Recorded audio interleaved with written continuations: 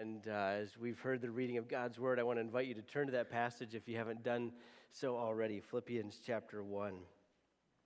As you're finding your way there, I just want to make mention of a couple of things briefly. If you didn't see as you were passing through in the fellowship hall out there, we've got things out for Operation Christmas Child. So make sure you take a look at that, and you can. Christmas seems like a long way off, but it's not too early to get started on those. So make sure you take a look at those. And then also, we're going to have some information in the bulletin next week. But in November, for a few weeks, we're going to have be starting up a new class during the 10 o'clock hour that will just run for a short period of time, just 3 or 4 weeks. And it's sort of a get-to-know-you class for those of you who might be newer to Brown Corners. We're not putting it like a timestamp on it, like if you've been attending since such and such. But if you're newer here and we haven't had a chance to meet or connect, I'll be in there and we'll just kind of be talking a little bit about what Brown Corners is about. It'll be pretty informal. We'll get to know each other a little bit better. And so even if you can only make one of those, or if you want to come to all 3 or 4 of those, we want to just invite you for a chance to get to know one another a little bit better. And we'll, as I mentioned, we'll have some information on that in the bulletin starting next week. The title of the message today is Praying from the Heart, and we're going to look at verses 9 through 11 as the Apostle Paul winds down his introduction with this beautiful 3-verse prayer. We could argue that it began back in verse 3 because he talked about giving thanks to God for the Philippians in his prayers. And now, though, it really builds to a crescendo in these beautiful verses. But before we talk about prayer, I want to just take a minute and pray. So let's bow our heads together. Our Heavenly Father, we thank you for these beautiful words, the heartfelt yearning that the Apostle Paul had for his dearly beloved friends in Philippi. May the words leap off the pages and onto our own hearts as we think about how to pray for our own walk with you, for one another, for our world. I pray that the insights in these couple of verses would be powerful for us this morning. May we see the love that you call us to have and to grow in, this love that's rooted in Jesus Christ. And it's in Jesus' name we pray. Amen. We've touched on prayer now for a number of weeks over the last 6 weeks or so. It's come up in several of the passages that we've been working through, but we haven't really focused in on prayer specifically for an entire message. And I wonder what comes to your mind when you think about prayer. When you think about having a conversation with God, talking to God, what are some of the descriptors or phrases or even emotions that you feel when you think about prayer? Does it bring you joy? Do you think about, man, okay, here comes another guilt trip because I know I'm not doing it the way I need to do? What kind of feelings arise in your heart when you think about prayer? What pictures come to your mind? Well, the Apostle Paul is going to help us as we talk about prayer this morning, and we see his heart. And I love that he's not talking about prayer, but he's praying for them. He tells them what he's praying for their walk with Christ. There's a razor-sharp focus on the way Paul prays and the way that these believers should live their lives as ones worthy of Christ. We've seen Paul's thanksgiving for the Philippians. We've seen his deep affection for the Philippians, and now we're going to see this beautiful prayer for the Philippians. And I wrote down 4 things. It kind of depends on how you break apart Paul's clauses here and everything, but I wrote down 4 broad things that Paul prays for here. You could probably break it down even more than that, but we're just going to make note of 4 of them here. And the first thing that Paul prays for is an ever-increasing love. He prays for an ever-increasing love. He says, I pray this, that your love will keep on growing in knowledge and every kind of discernment. This love is that deep seated, it's the agape love, this sober kind of Christ-centered, only love that God can give, this kind of value, this kind of love that places a high value on someone, this sacrificial love. This is not a superficial kind of love that Paul is praying for. This is a love that's rooted deeply in the very love that comes from Christ. And he prays that this love would be deep and it would grow. He says, I pray that your love would keep on growing, that there's this continuous present tense. That word can mean, that Greek word can mean abound more and more. When Paul uses it in 2 Corinthians 9:12, it's translated an overflow. This is an idea of way more than enough. It's like what your kids will come home with on Halloween night when it comes to candy, and you would just assume they have like 1 or 2 pieces, and they're going to come home with bags and bags teeming of candy. It's this picture of just this super abundance. I've used this illustration before, and it was kind of met with some blank stares, but I'm going to use it again. This firmly situates me as a kid growing up in the early 90s, but one of my favorite cartoons as a kid was the TV show DuckTales. I don't know. Yeah, okay, I got an amen out there. At least somebody's seen that. And I used to love the scenes where Scrooge McDuck, he had this huge money bin, if you never saw the show, or they actually had some books, some kids' books about it too. And he had this gigantic, it was almost like a grain silo that he stored his money in. And he would just go for swims in his coins and swim through his money. And I just used to, as a kid, think like, that would be just unbelievable to be able to do. To have that kind of money, you could just like play around in it, like the ball pit at Chuck E. Cheese's or something. Like, let's just throw it around and play it. Like, that's the picture here of the love that Paul wants the Philippians to know, that there's this super abundance, just overflowed, over more than you can imagine, just being swallowed up in the love of God. He says, I want you to know this love. I want you to experience this love, and I want this love to keep on growing, to keep on abounding in your life. Notice that Paul is not praying, he doesn't even give a direct object to this statement of love. He doesn't say your love for God. He doesn't say your love for one another. He says that this is the kind of love I want you to have that comes from God and overflows in this limitless abundance. It's what he prayed for in 1 Thessalonians 3:12 when he said this to the Thessalonians. May the Lord cause you to increase and overflow with love for one another and for everyone, just as we do for you.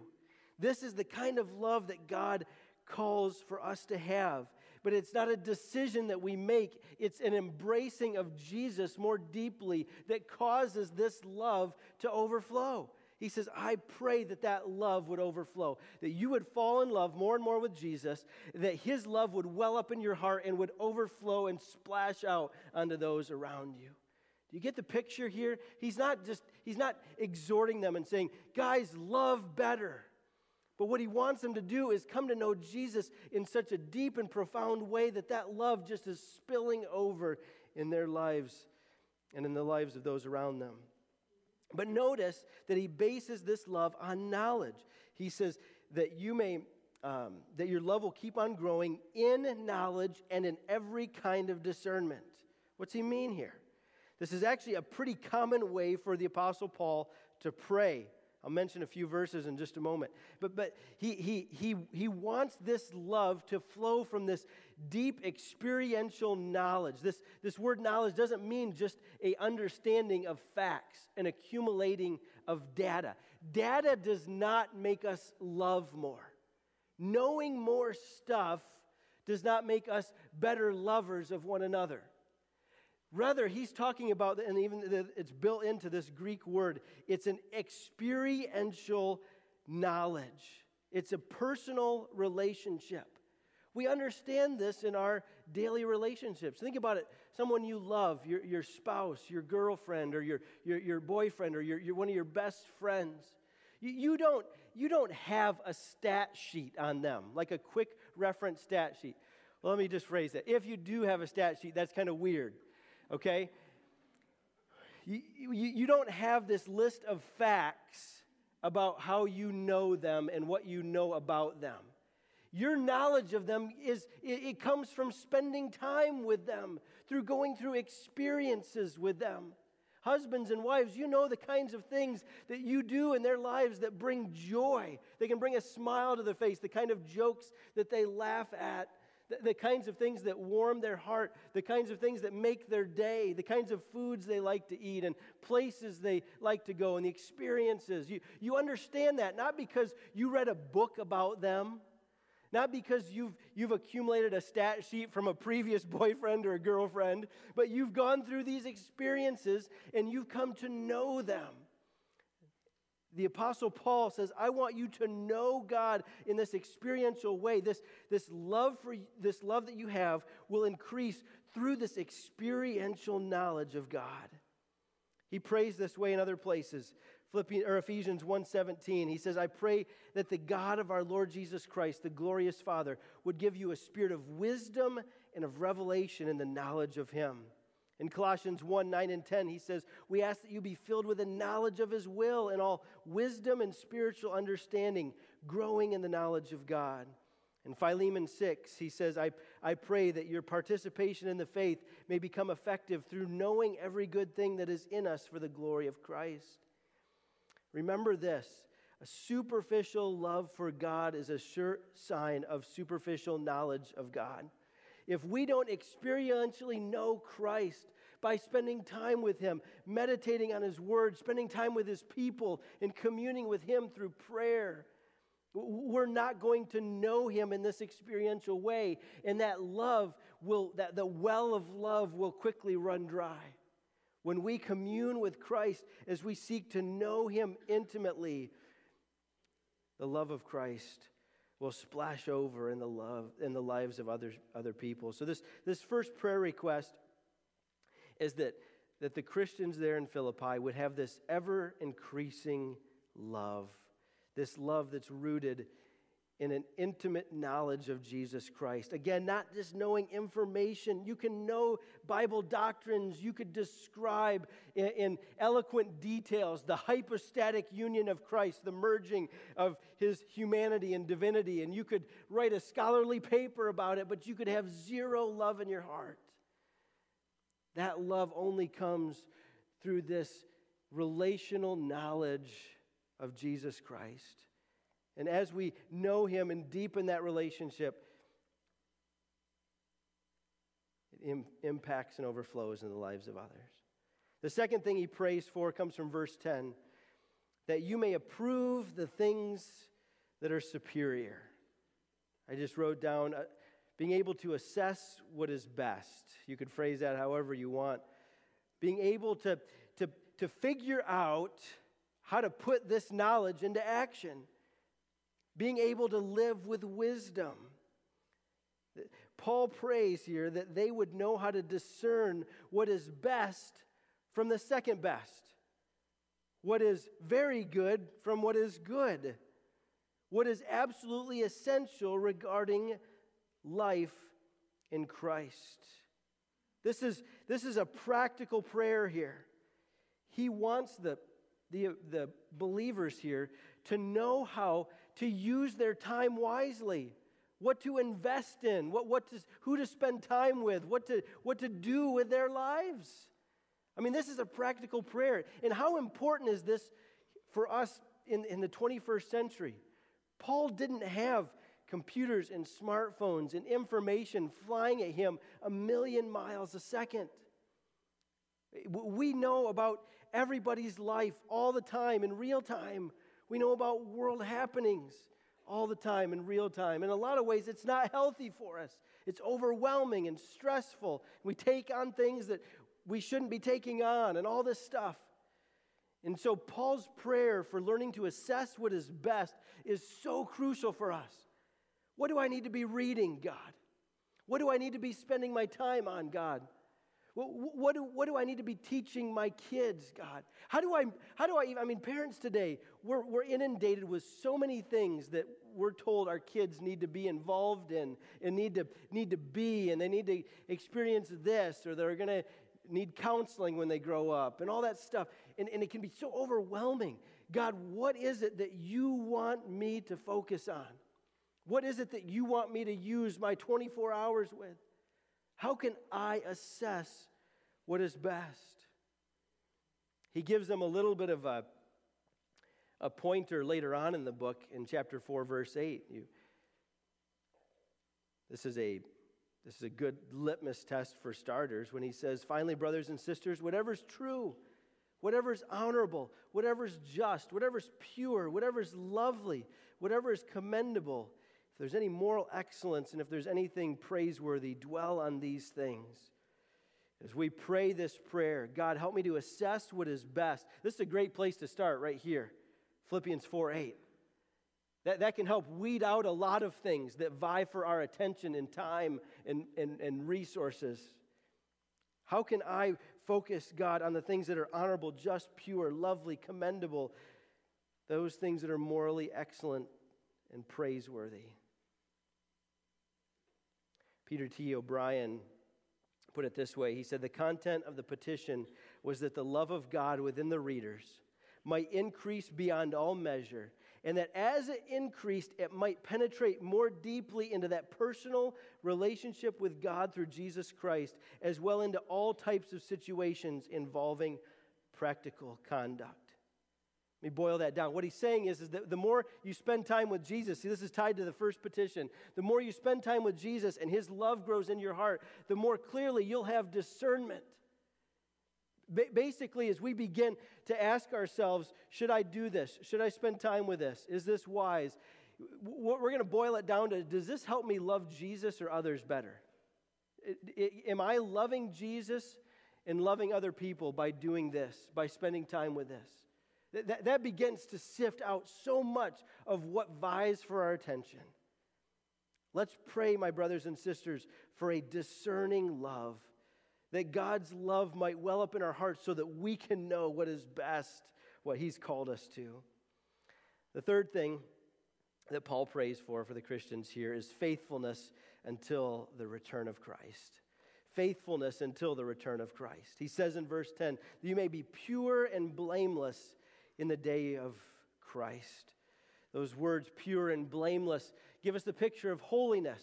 In fact, some scholars say the word pure there, it's often used to refer to metals or other objects that have been alloyed and weakened by being brought together with other cheaper materials. And he says, listen, don't let your spiritual life be weakened and compromised by a worldliness. I want you to live a life that is pure and blameless, one that brings honor to Jesus Christ. And he draws attention to the day of Christ. I love this phrase. He's already used it once. He used it in verse 6. That he who began a good work in you, that he might carry it on to completion until the day of Christ Jesus. You see, the return of Jesus was absolutely real for the Apostle Paul. Like I'm talking about not beyond Bible prophecy and being interested in what does Revelation mean and all that.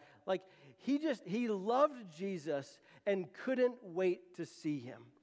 You see, the return of Jesus was not just an event on the prophecy timeline. The return of Jesus was a reuniting with his deepest love. Think about times when you've been away from someone you love for a long period of time and you just can't wait to be reunited. You can't wait to see them again. And we've all been in tears with those videos that you see on YouTube and in Facebook of dads and moms that come home from being deployed overseas and being reunited with their kids who haven't seen them in months and months and months. There's not one of us who doesn't get choked up when we see that. Just think about that being exponentially multiplied when we get to see Jesus.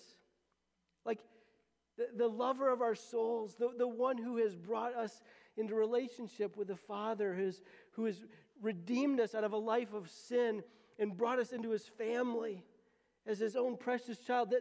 This our Savior is going to welcome us with open arms. We'll be reunited in a way that we've never experienced before because we've never seen him face to face. The Apostle Paul, I'm convinced, as I read his writings, I'm just convinced that this was a song that was always playing in the background. Jesus is coming. Jesus is coming back.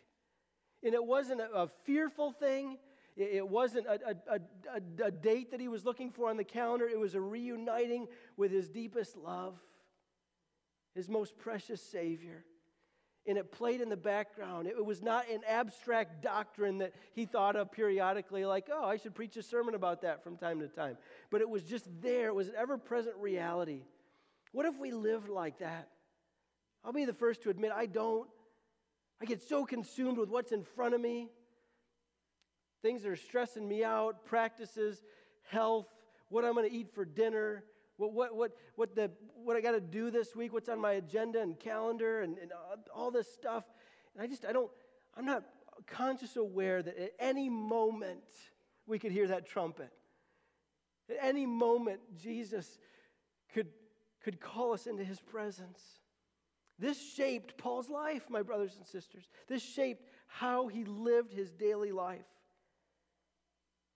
Once again, Peter T. O'Brien puts it so well when he says, the purpose of this love increasing to knowledge and wisdom was that they might be able to distinguish the really important issues in their lives together and to act on the basis of such distinctions. Paul's goal for them was that they might be fully prepared for the second coming as those who are both pure and blameless. You see how this prayer ties it all together? That knowing the love of God more intimately gives us wisdom to live out in the world and make wise decisions. And as we do so, informed by the second coming of Jesus Christ, the imminent return of our Savior, we are driven to a life of purity and holiness. And that leads to the last petition, a God-glorifying life of fruitfulness. He says in verse 11, filled with the fruit of righteousness that comes through Jesus Christ to the praise of God. Paul longed to see the fruit of the Spirit come to ripen in the hearts and lives of these Philippians. It reminded me of Jeremiah 17, verses 7 and 8, where the prophet writes, the person who trusts in the Lord, whose confidence indeed is the Lord, is blessed.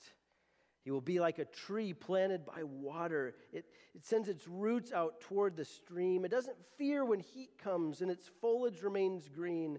It will not worry in a year of drought or cease producing fruit. My brothers and sisters, when our roots go down deep into the love of Christ, the fruits of righteousness, these fruits of the Spirit, which is what I think he's referring to, Galatians 5, fruit of the Spirit, those things ripen in our hearts and life. We don't manufacture those. We don't just simply decide, I'm going to be fruitful today. That comes from a deeply rooted life in Christ's love. You can't have spiritual fruit without being deeply rooted in the life of Christ. Those of you who have ever tried to grow fruit trees or any kind of vegetables, you know that the roots have to be good. Like you have to have a good root system. There has to be nutrients and water that brings life to these plants. The tree that's rooted by the stream has this ever increasing, a continuous source of life. And in an arid world where Jeremiah was writing these things, that they understood the importance of water, that they understood the importance of the source of life in order for fruit to take place. If our roots are not dug down deep into the love of Jesus Christ, we will not be fruit-bearing people. We'll have times of moral, rallying cries of I got to do better this week, and we have a couple good days and do a few nice things, but life comes at us, and if we're not deeply rooted and dug down deep into the love of Christ, we just resort to our same old paths of sin and grumpiness and bitterness or whatever, anger, wherever your go-to default response is when life is not going your way. Paul called them to be dug down deep. We need the source of love. Jesus said this in John 15:9, abide in my love. Hang out here, remain here. I read this week a story of Lawrence of Arabia when he was in Paris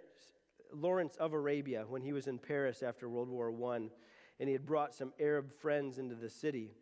And he thought he would impress them with the sights of the city, so he took them around, showed them the Louvre, the Arch of Triumph, Napoleon's tomb, and just all these places that he thought would wow them. But they found little interest in those things. The thing that really interested them was the faucet in the bathtub of their hotel room.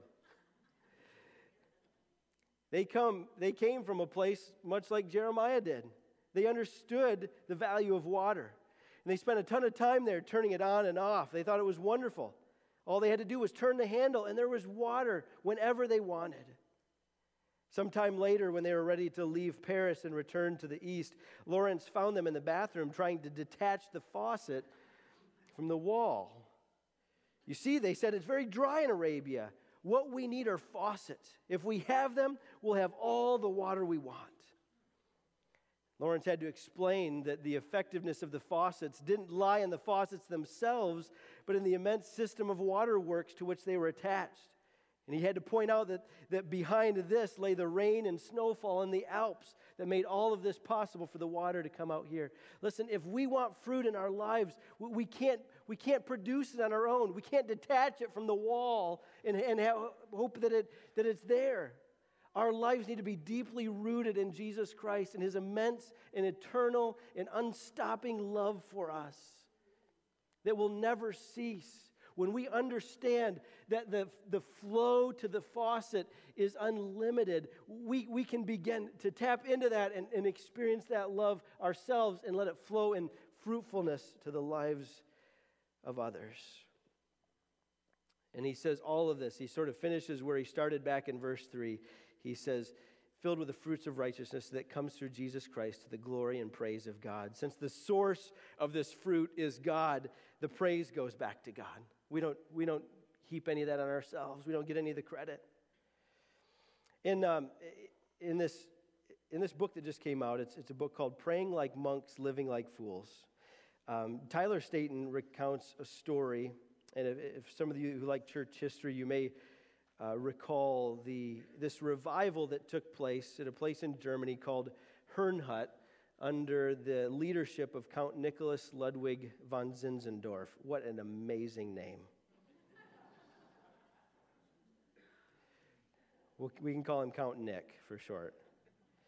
And he had moved there with about 48 others, and they longed to establish this community that was devoted to God and fruitful for God. And they just wanted to see revival take place and this outpouring like was seen in the early church in the book of Acts. And they had several years of frustration as they were trying to figure out how to just make life work like it did back in the book of Acts. And they had a great vision, they had a great passion, but a few years in, they became disillusioned. They came to the sober realization that their shared agreement and their collective willpower just simply weren't enough to produce what they were looking for. So the author of this book writes this. He says, confronted by their own weakness, they finally started to pray like monks. And he's been talking about that throughout the book, what it looks like to just be devoted to prayer. It says 48 refugees committed to a disciplined rhythm of daily prayer. Just 5 years into that commitment, and I know he says just 5 years, but it took 5 years. It wasn't just a couple of weeks of commitment. It was 5 years in. A refugee village of 32 homes had inadvertently launched the greatest missions movement in world history. The prayer meeting that started with those refugees went on 24 hours a day, 7 days a week, 365 days a year for 100 years. A century of unceasing prayer. You can read about this. The Moravian revival was a 100-year prayer meeting that transformed the tiny village of Herrnhut into the missional base of the 18th century and the catalyst of the modern missions movement. One writer says they weren't fanatics, they were radicals. They became radicals by growing deep roots through this committed practice. They chose fidelity to Jesus, and He saves the best adventures for those who freely choose His love. They started praying like monks of the wildest and most undignified variety, and they ended up with a story even beyond their lofty vision. True radicals are always deeply rooted in the love of Jesus. What was their secret? Plenty of people ask this question. Plenty of people want to bottle up and imitate the magic of the Moravian revival. In the words of Zinzendorf himself, here's the recipe. I have one passion. It is He, only He. For them, it was all about love. It wasn't about the strategy. It wasn't about trying to implement a bunch of principles and practices. It was being rooted in the love of Christ and going before this God of love in prayer. It was believing, like Ephesians 3:20 says, that he's able to do far and above, beyond what we can even ask or think, according to the power that's at work within us. You see, Jesus longs to serve as a channel through which God fulfills our prayers like this. Through Jesus, God has showered endless love upon us.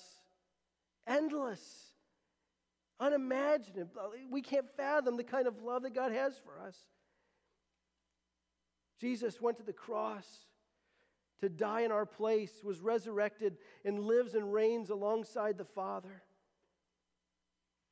In placing faith and solace in Jesus Christ, God proclaims that in terms of our bond with Him, we are pardoned, united, embraced, in favor. We are loved. Jesus doesn't become simply a model of genuine love, but the catalyst who ignites that love within our thankful spirits, just like that tree by the waters being fruitful.